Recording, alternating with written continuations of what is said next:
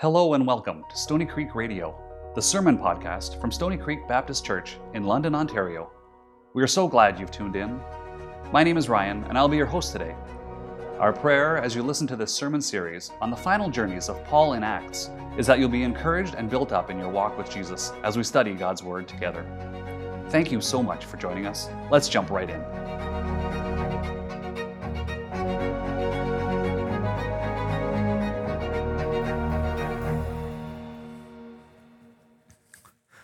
We've been working through the book of Acts for a little while now. Going to be looking at the first 17 verses of Acts 21 today. I want to ask you a question, though, before we get into the passage, and the question is this. You ever had someone talk you out of doing what was the right thing to do? That you had the best of intentions, you wanted to make the right decision, you wanted to do the right thing, but someone else talked you out of doing that and into doing something else. My guess is we've all had times when that has happened. I remember in grade 6, we were on a field trip to Ganaraska Forest. And in Ganaraska Forest, the end of the day was the last assignment, the last kind of activity. We had to go through the forest on the path that was nicely mulched and collect things along the way. And I wanted to do the right thing. But I had a friend, actually he wasn't really a friend, he was someone who was cool and I wanted to be like him. So he said, let's forget about my good friend that I usually would hang out with. He listened and did the right thing. But this guy's like, hey, come on, let's get off the path. This is ridiculous. Let's go have fun, live a little kind of idea. So we left the path and we got lost, quickly, we got lost. And Ganaraska Forest is a pretty big forest for a couple of grade 6 kids. We ended up making the whole class about 30 minutes late returning home because we couldn't get back. We were fully lost and we needed someone to come find us. That's how lost we were. I had the best of intentions of making the right decision, but I was talked out of it. And who bears the responsibility for that? Not my friend, but me. I bear the responsibility for that. The reality is there are so many times when we can maybe have the best of intentions and we want to pass the blame on someone else. And I can be very quick to say, and he was wrong in doing it, but it's not his fault. It's ultimately my fault for making that decision that I made. The reality is we have we know who Satan is. We know that he has methods and schemes that he uses to try to get us to make the wrong decision, to tempt us to make a decision that we know we shouldn't make. But he does it so often, so subtly. And I've mentioned this book before. It's by a Puritan pastor named Thomas Brooks. It's a book, it's called Precious Remedies Against Satan's Devices. And in it, he kind of names out, he kind of makes you aware of a number of schemes the devil uses to get us to make the decision we know we shouldn't make. One of those things he mentions is, this is how Satan tempts us. This is how Satan gets us to do something we shouldn't do, by presenting the bait, but hiding the hook. Presenting the bait, seeing the short-term pleasure of grabbing it, but hiding the long-term misery that comes with it. Just like any fisherman knows, you want to hide the hook the best you can so that fish doesn't know that the hook is there. So that when the fish bites, thinking, oh, that's a good snack for me, you catch him. And the long-term misery of that fish ensues once he grabs a hold of that. So by presenting the bait, hiding the hook. Another one of the schemes of Satan is by painting sin with virtue's colors. Meaning making sin out to be something, kind of painting it, covering it up so that it looks more appealing to you, so that it looks more attractive to you. He does this all the time. And you can think about how this plays out in our own lives, that we ourselves can kind of convince ourselves that something that we should know is sinful, it's probably okay. Like, I'm not a gossip, I just really care about people. I'm not proud, I'm just the only one who works hard around here. We paint it with virtue's colors even though these things are wrong. I'm not really greedy, I'm just thrifty. And we can see how Satan kind of subtly does this. We justify sin by painting it with virtue's colors. The third one that he mentions here is by representing to the soul the outward mercies enjoyed by others walking in sin. So we look at the lives of others who are far from Jesus and we look at their lives and say, wow, look at how happy they are. Look at all this stuff that they have. And you look at their social media pages and you start to covet that. And you start to think, well, maybe obedience to the Lord is not worth it. Maybe it doesn't really pay off to play by the rules. And we can get deceived very subtly into sinning, into making a decision that we know we shouldn't, that we should know we shouldn't make, but end up doing it. And we say, might as well do it. Obedience maybe doesn't pay off. And this can happen so subtly. We have an enemy who is sneaking around like a roaring lion, but he's very deceptive in what he does. And sometimes we ourselves in the church, we can buy into certain subtle lies that lead us to living in a way that we shouldn't be living. And one of those things that sometimes we buy into is, and even though we can affirm it with our minds that this isn't true, we often buy into it by the way we live or by the way we counsel others, and that's this. When you follow Jesus, everything's going to go well for you. And we buy into this so often that Jesus is not going to lead us into a place where it is dangerous or where it is hard, where hardships are going to ensue for me, because surely he wants what's best for me. And so he's not going to lead me there. And we start to believe that just little by little. And we say, well, God surely isn't calling me there or you to that dangerous people group, because you'll just go there and die. It's dangerous for you to go. And we slowly just begin to worship safety before the Lord. We're going to see in our passage today the answer to a question I want to throw out to you right now. Do you think it is possible for you to be completely obedient to the Lord, but have the church try to stop you?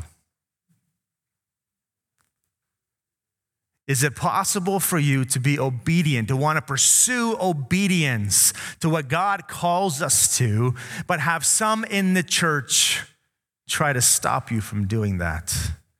History is filled with examples of where that has happened. And our passage today in Acts 21 is going to answer that question for us. So let's work through it together. Acts chapter 21, verse 1. So this is Paul, who has just spent time with the Ephesian elders. He's left them. There was great weeping. It's hard to say goodbye. Verse 1 of 21 says, and when we parted from them, and that word parted, it doesn't even do justice to the word. It means like being torn apart from them. You know, when you're saying bye to a loved one, they're leaving. Maybe they're leaving for a couple of years. You're not going to see them for a while. Ola, you were just visiting family in Nigeria. It's very hard to say goodbye in those times, is it not? It's like you're being pulled away. You know you need to go, but it's like being torn apart. And that's really what that word is carrying kind of the meaning behind it, that word. Parted from them, he set sail. We came by a straight course to Kos, and the next day to Rhodes, and from there to Patara. Having found a ship crossing to Phoenicia, modern-day Lebanon, we went aboard and set sail. So it's kind of very quick, place after place after place. And it's kind of Luke giving us the idea that Paul was in a bit of a hurry to get to Jerusalem. We know that he wanted to get there by Pentecost, so he went here to here to here to here, just kind of giving us that hint that this is what is happening. Verse 3 goes on, when we had come in sight of Cyprus, leaving it on the left, we sailed to Syria and landed at Tyre. For there the ship was to unload its cargo. Having sought out the disciples, we stayed there for 7 days. That's a lot of cargo to unload. He stayed there for 7 days, and through the Spirit, they were telling Paul not to go on to Jerusalem. Now, you may have, if you have an NASB, you have a little footnote in the bottom, and it says something along the lines of, because of impressions by the Spirit, or impressions given by the Spirit, they were urging him not to go. And that's more of the idea that's being carried forward here with that language of through the Spirit, they were telling Paul not to go on to Jerusalem. Verse 5, when our days there were ended, we departed, we went on our journey, and they all, with wives and children, accompanied us until we were outside the city. Kneeling down on the beach, we prayed and said farewell to one another. Then we went on board the ship, and they returned home. What strikes me here is he's only been there for 7 days. And there is this deep-rooted love, this deep friendship that ensues after just 7 days. It's incredible to see the bonds that can ensue after just 7 days of ministry life together. He spends 7 days with them. They go to the beach. All of the family goes. The wives and the children all go. So you get this beautiful picture of the fellowship that happens among believers.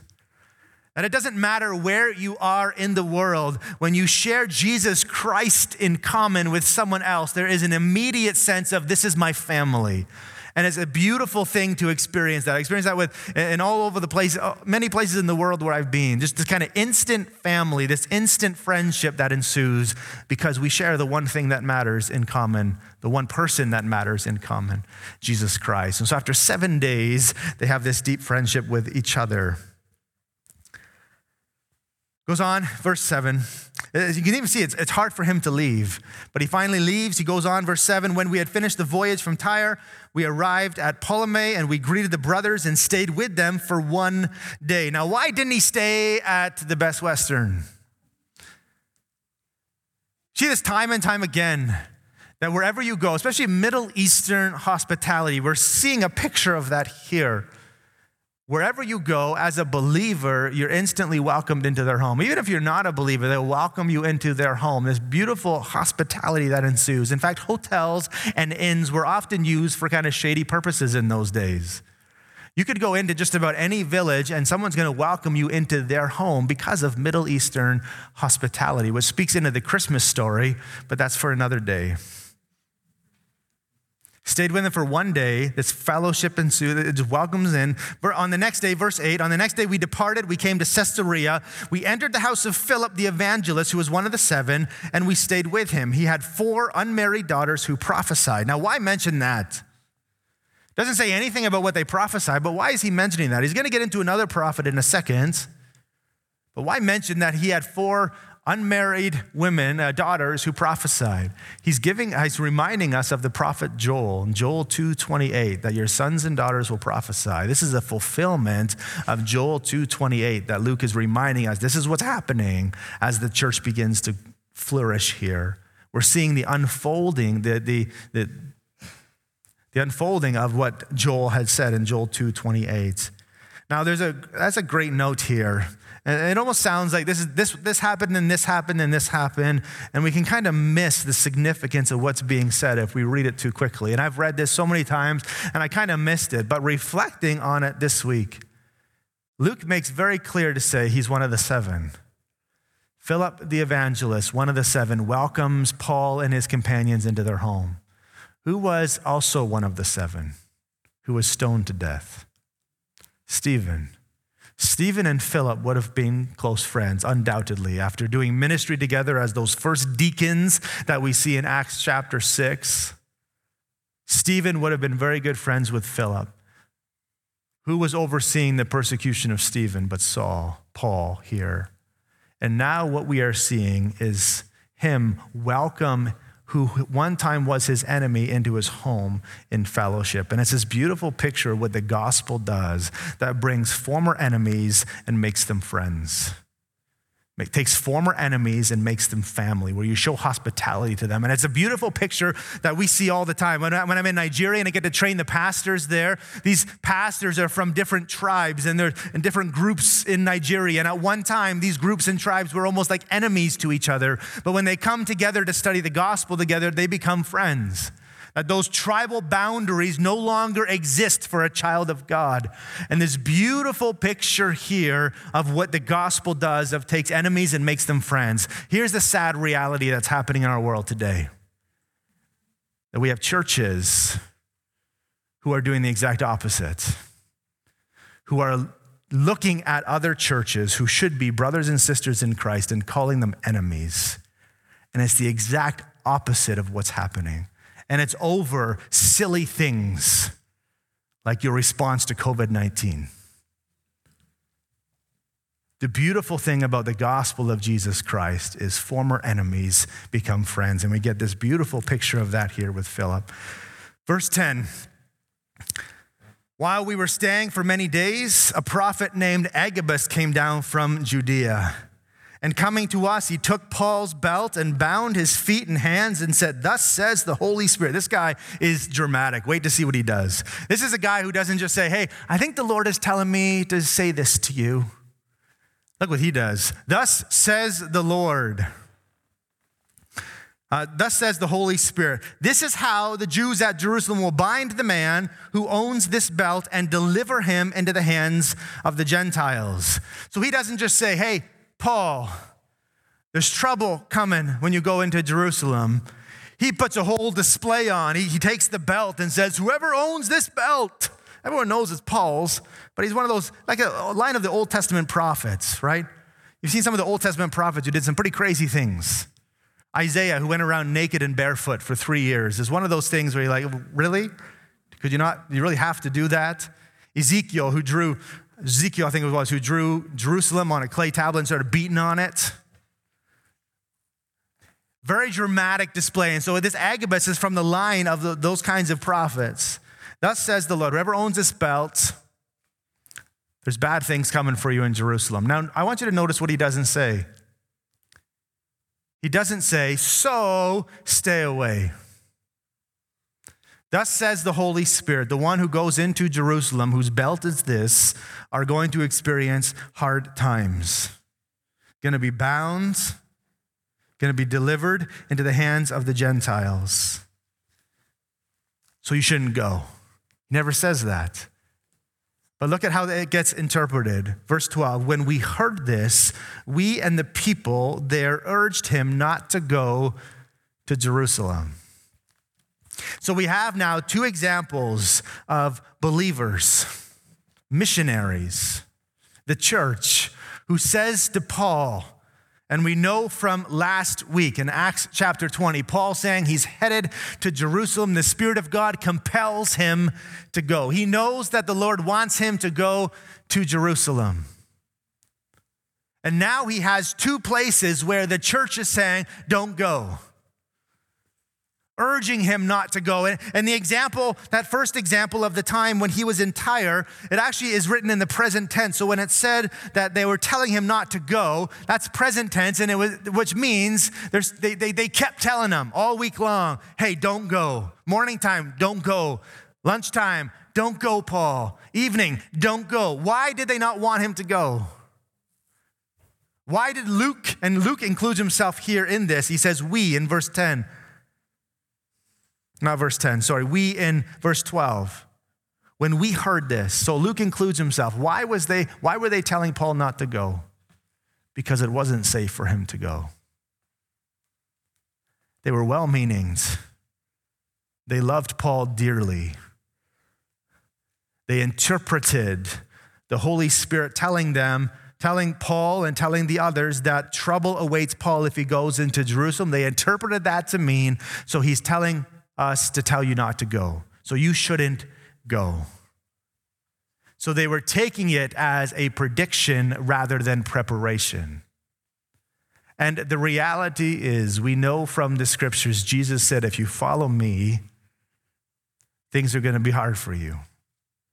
They're going to hate you like they hated me. You follow the way of Jesus, and people are going to start treating you the way they treated Jesus, which if you read through the Gospels was not very good all the time. So it doesn't mean when you give your life to Jesus, things are going to be hard for you, so don't give your life to Jesus. That wasn't the purpose of that. The purpose of that was to prepare you for what is ahead. And that's what the Holy Spirit was doing with Paul. He was preparing Paul for what was ahead. But then there are believers who were driven by something else. They were driven by their love and care for him, but they were driven by safety. They didn't want him to go because it wasn't safe for him to go. Is it possible today that that same kind of thing could still be happening among us? That someone wanting to be obedient to the Lord is actually finding resistance to do that from the church because it's not safe for them to go.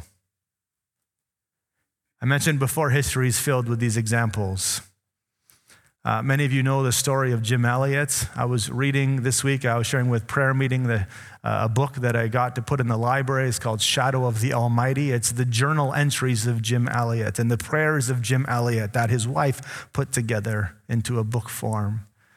Jim Elliot, if you're not aware, he was a young man. He was a man who was a linguistics major, incredibly gifted when it came to linguistics and translation of the scriptures.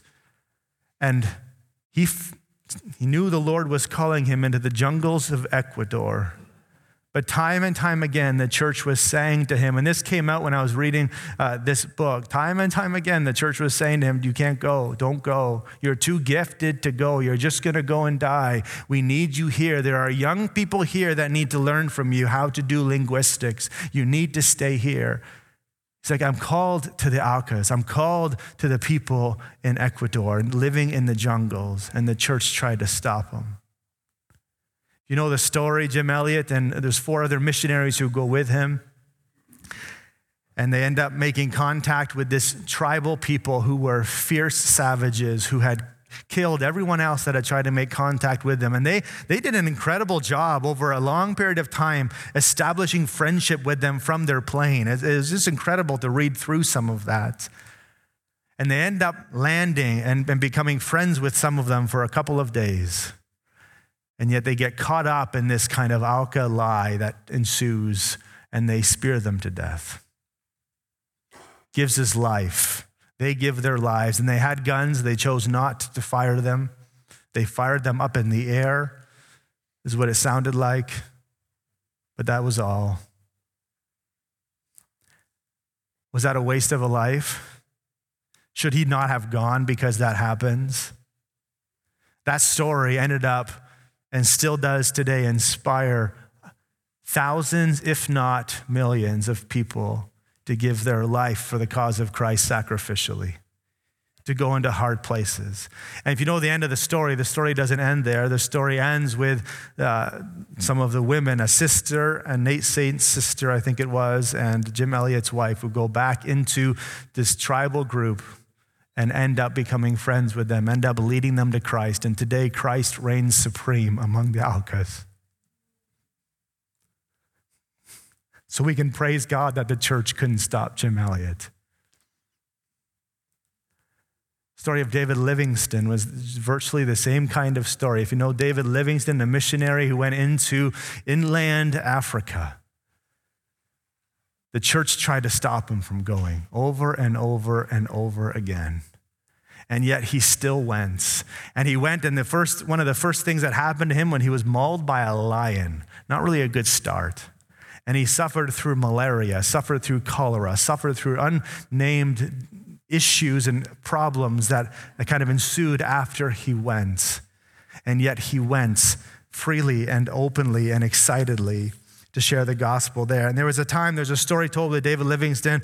He came back at one point to this much fanfare because he had made contact with so many African people, and the churches welcomed him, politicians welcomed him, they celebrated his return. Then he went back to Africa again, but this time just kind of started to die. The fanfare started to die.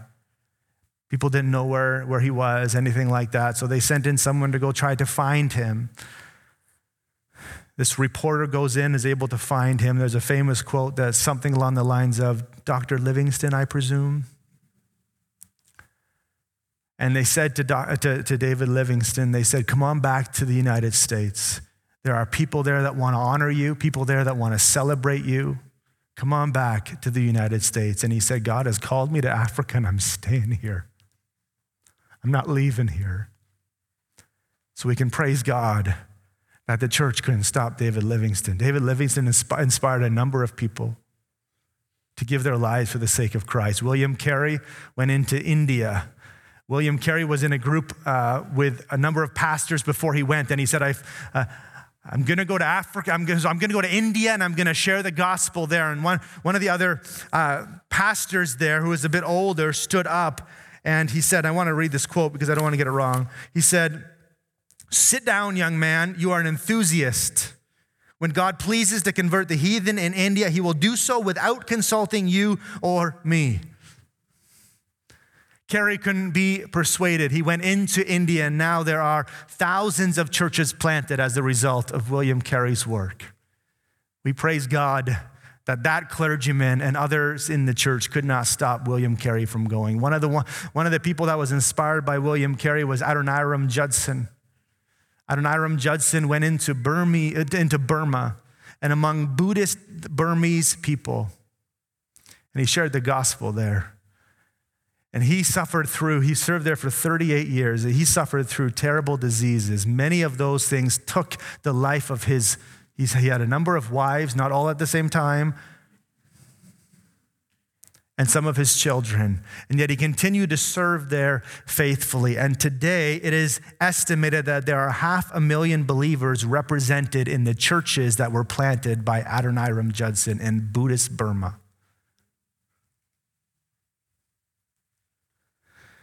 Have you heard of John Paton? Not the general John Paton, but the missionary John Paton. Anyone ever heard of him, just out of curiosity? Some of you have.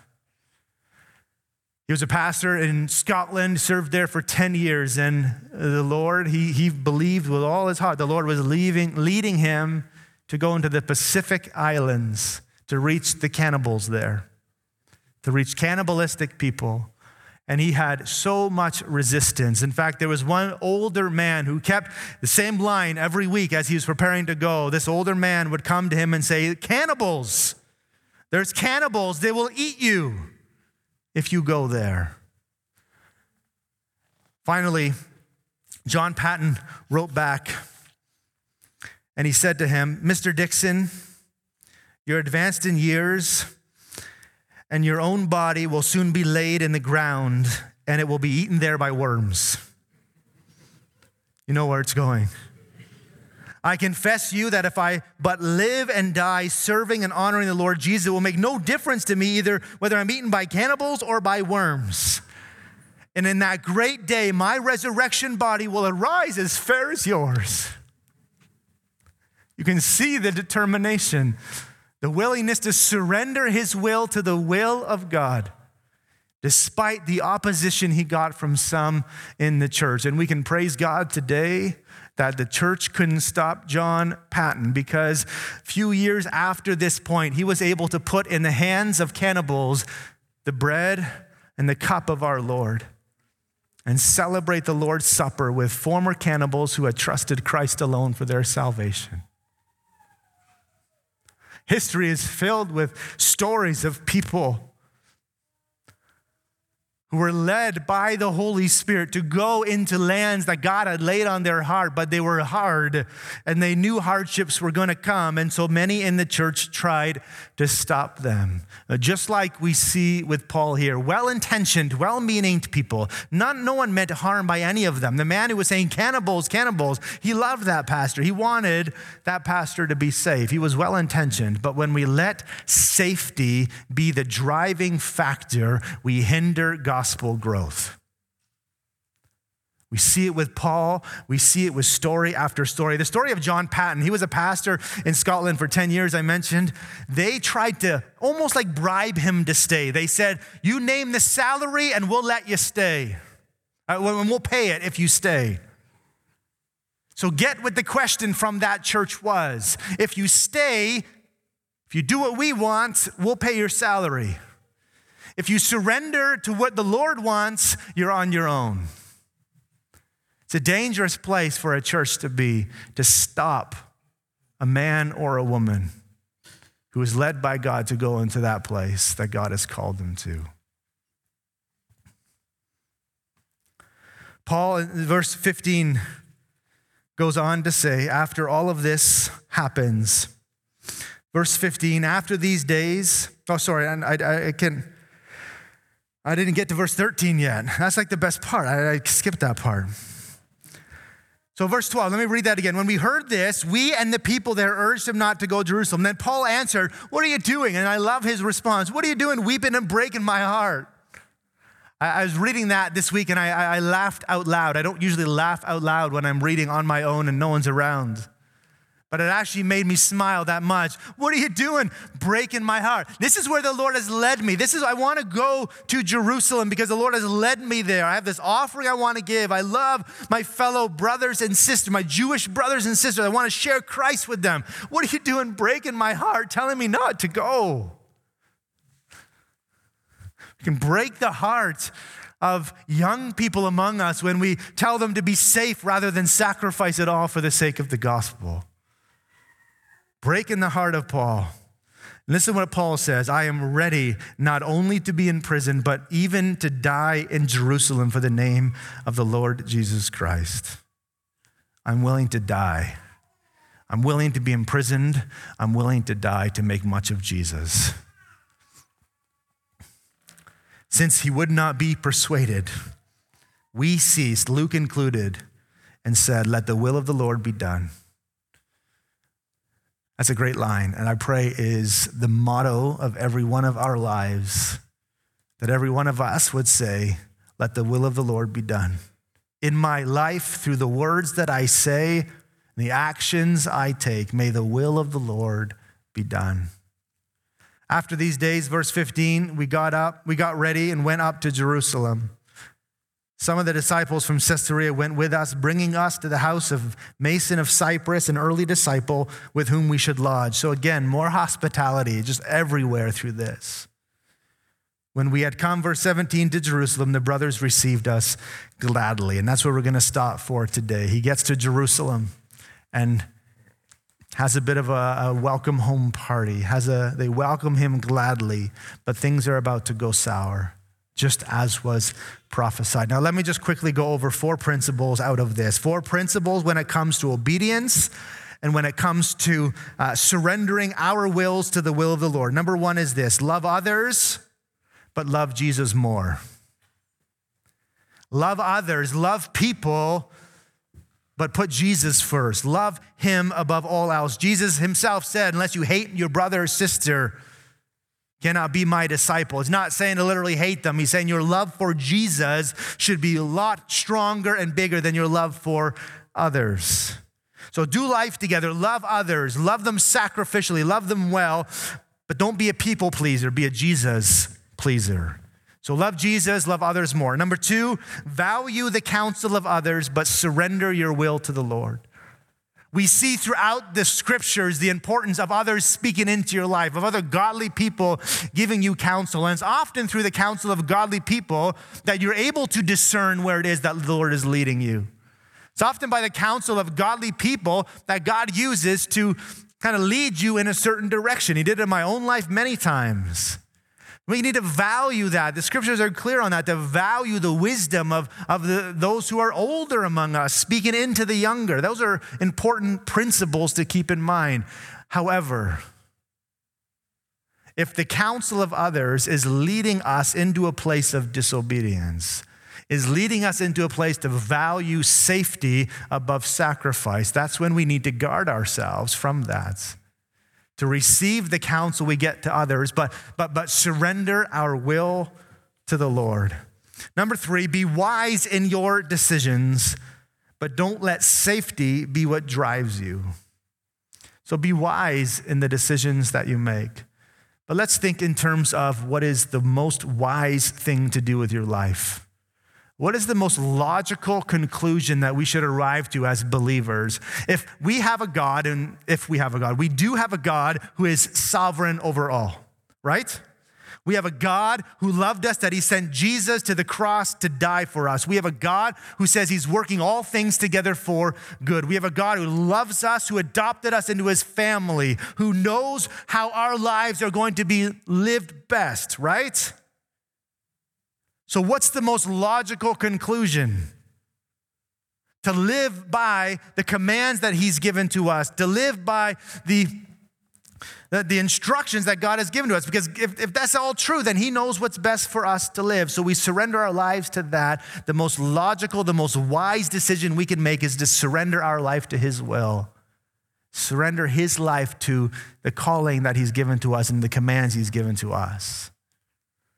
So be wise in your decisions, but then don't let safety be your priority. So sometimes We can't be foolish. This is what I mean by that. We can't just be foolish. We can't just go into a place knowing that we shouldn't go there. So we have to guard ourselves from making foolish decisions. We need to be wise, but we cannot let safety be that first priority in our life.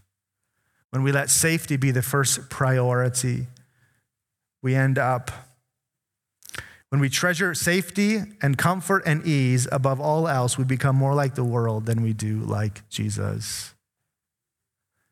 And then number 4, this one doesn't follow the same pattern as the others, but I think this is an important principle. You can write this one on your fridge, write this one, stick it on your phone. Final principle is this: worse than dying is living for what doesn't matter. We see that straight up with Paul here, who says, last week he said very clearly in chapter 20, I consider my life worth no value to me except to live for the purpose by which Jesus has called me to. And so this kind of principle that we see now lived out here when he says, I'm willing to die, I'm willing to be in prison, I'm willing to die. It's this idea that worse than dying is living for that which doesn't matter. D.L. Moody has a great quote. D.L. Moody's quote says, my greatest fear is not failure. My greatest fear is succeeding at things that do not matter. Worse than dying is living our lives, spending our lives for the sake of that which just doesn't matter in the big scheme of things, and for the sake of eternity.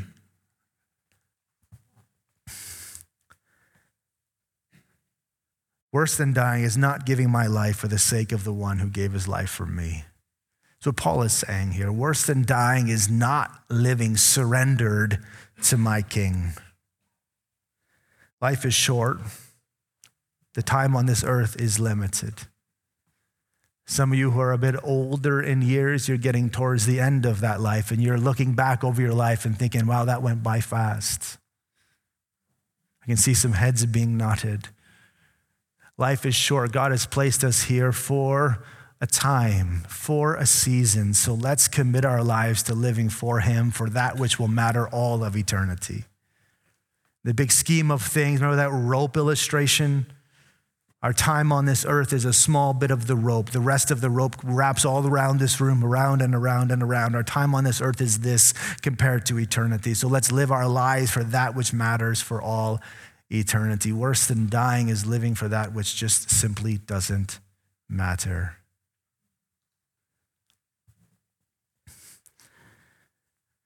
I think in the end, we simply need to do this. Choose obedience. We can learn from Paul here. Let's choose to be obedient to where the Lord is leading us. And we know where the Lord is leading us when we look to his word. There are several times in the word that just simply says, for this is God's will for you. Be thankful in all circumstances, for this is God's will for you. It's God's will that you be sanctified. We don't have to wonder, hey, what does God want from me? He tells us in his word. And so we live seeking to be obedient to the word of God, but in the end, we trust the results to God. We let the will of the Lord be done. We pursue obedience. Let's leave the results to the Lord. Take my life, let it be, Lord, fully consecrated to thee.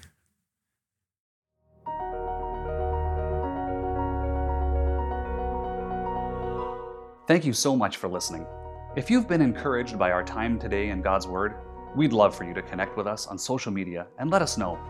You can find us on Facebook and Instagram at SCBC London. Until next time, I'm your host Ryan, and this has been Stony Creek Radio. God bless.